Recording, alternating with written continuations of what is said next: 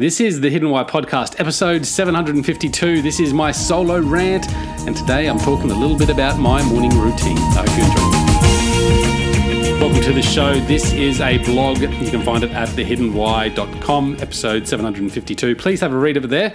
And today, this is a reading of that blog. I hope you enjoy. Journaling is essentially a daily practice that involves writing about one's thoughts, feelings, events, and activities that are happening in life at any given moment. When I began focusing on my personal development several years ago, everywhere I looked, people around me promoted the benefits of keeping a journal. I was informed that keeping a journal would change my life, and so my journaling habit began. Recently, however, I have decided to stop journaling. It has been a conscious decision that I have made for a few reasons. For the last several years, my morning routine has, on an almost consistent basis, involved waking up, now that's important, exercise, meditation, and journaling. Incorporated in this routine is usually some positive input, like listening to a podcast or some quick reading. Knowledge or education, I believe, is a good way to stimulate the brain, and motivational input helps spark creative thoughts and ideas, and it's also a great way to bring balance to our emotional state. It can provide us with the courage to keep moving forward. My morning routine gets me in the right frame of mind to start the day. Usually after my routine, I would do some writing or record a podcast. I believe that it's important that we all start the day with an activity that fulfills us with joy. And writing, for me, is one of those activities. These are all feel-good behaviours that I genuinely believe are extremely positive ways to start the day. Now, it took me some time to master my morning routine. It frequently changes and adapts to my current circumstances in life as well. I am also one that becomes easily bored, so changing my routine regularly is a great way for me to keep things interesting so I can sustain the good things in life. In saying that, my practice on a regular basis has continued to involve the big three, and those are exercise, journaling, and meditation. My morning routine generally consumes about 2 hours each day, and more frequently it's to the higher end of that. I made this possible by waking up earlier, usually at 4:30 or 5 o'clock in the morning, and this allowed me to focus on my morning routine before most other people started their day, including my families.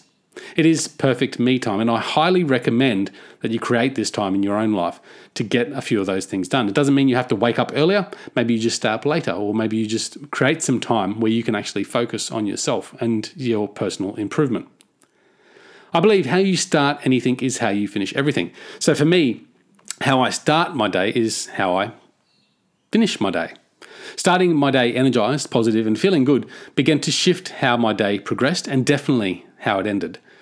It was a slow process to build the habit, and I'm still in that process. However, soon I found that the rewards I received in sticking to this routine began to supersede any pain associated with developing it.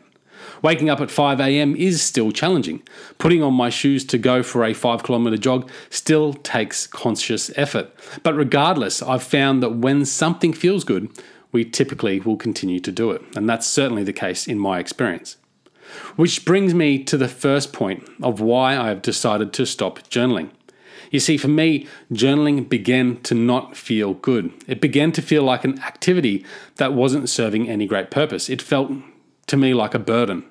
There are a number of benefits on why keeping a daily journal is considered good.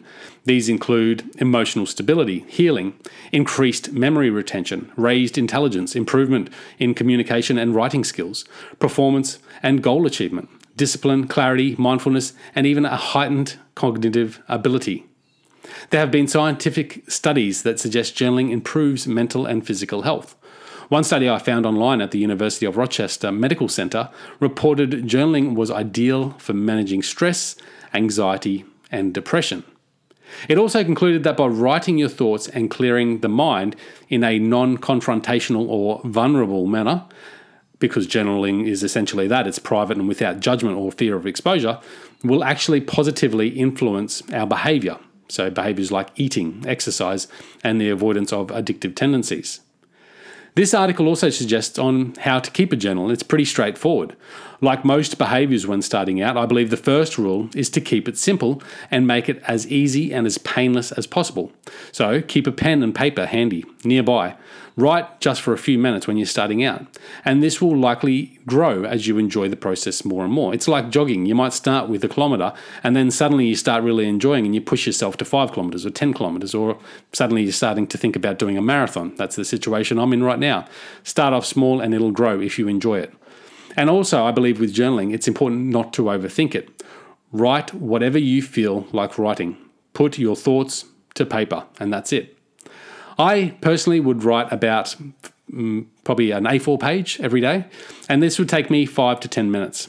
I would write the thoughts that were on top of my mind for that day, what I wanted to achieve in the day, perhaps my review of yesterday or the previous days. I may reflect on something I learnt, or perhaps an event in life that I'm trying to interpret or better understand. I would also usually try and include and write down things that I'm grateful for in my life. And I would always try and end with something positive, some self-reassuring prep talk. After all that, I would review my mission statement or life affirmations and get on with my morning routine. Now, I definitely believe that writing down our thoughts is a perfect way to clear it from the mind. It will allow space for more productive and purposeful thoughts as well. You see, we often drown ourselves in the shit talk that goes on between our ears. So putting these thoughts on paper can help release them from our mind. Thoughts appear without control and then they occupy our attention. Quite often we attach ourselves to these thoughts. This is how thoughts really direct our behaviors and end up depicting the reality we live. And what of all those thoughts that occur on the subconscious level? They say we're having 2 to 3 or more thousand thoughts per hour. So that's a lot of thoughts, and only a portion of those thoughts every hour are on the conscious level, like probably 3%. Writing them on paper, we are better able to assess them, and hopefully, in doing so, we are less likely to attach ourselves to them. We can let our thoughts move on so other new thoughts can come in. Thoughts that remain in the mind can become jumbled and confusing, and they can actually misdirect our lives and become less conducive to the direction we want to go in. On paper, we are able to gain more clarity and see them for what they truly are, just thoughts. I suppose in journaling, we can release thoughts that occupy our mind, and in practice become better at letting go of any unpleasing or controlling thoughts. After years of journaling, I didn't really notice the activity was having any great impact on the improvement or quality of my life.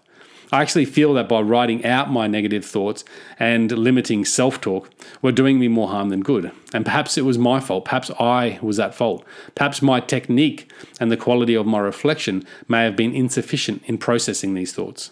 Instead of healing or moving beyond, I may have been reinforcing the negative things in my life at the subconscious level. Now, if your subconsciousness is directing in one way, it doesn't matter what you do at the conscious level, you need to convince your subconscious level to be on the same path. And perhaps by writing down my negative thoughts, I wasn't doing that.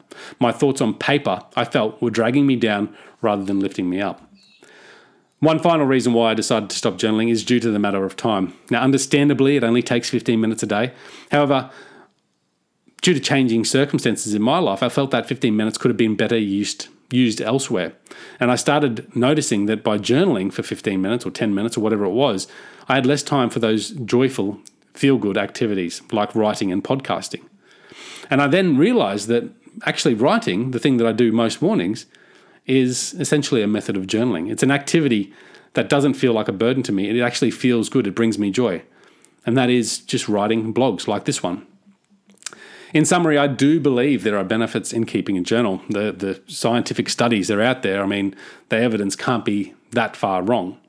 I'd encourage anyone to give it a go. However, like most practices in life, we have to choose those that work for us while being mindful of the purpose. When we are more conscious of why we do anything, we become more purposeful in how we do everything. I've stopped journaling for now because it didn't feel good. It felt like it was having negative benefits. It lacked purpose, and I felt my time was better spent on other feel-good activities. I believe journaling is just one form of self-expression, and regardless of the practice you choose, self-expression certainly can raise our levels of freedom, fulfillment, and happiness in life. Guys, that is the blog today. I hope you enjoyed it. That's my morning routine and why I stopped journaling. Until next time, peace, passion, and purpose. See you soon.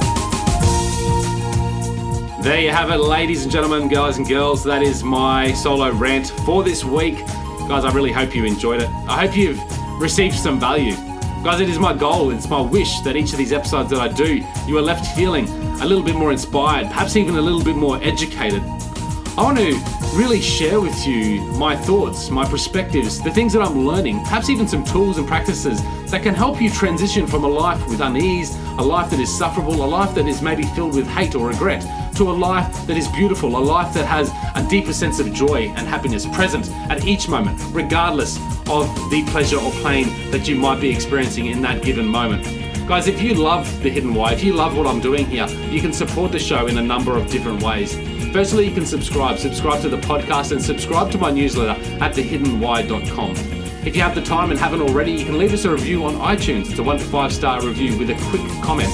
You can also connect with me, guys. I love your feedback. I love your suggestions. I love your comments. So connect with me at thehiddenwhy.com. You can leave comments in any of the show notes that you listen to there. You can also reach me directly through my email address and then any of the social media platforms available there. You can also support the show by using the Amazon links within each of the show notes. And that does help support the show. Guys, that's really it. Other than that, go out there, breathe more passion into every single moment. Do everything with greater purpose. And in doing so, you will discover your hidden why. You will discover a life with greater meaning, freedom, fulfillment, and happiness. Thank you.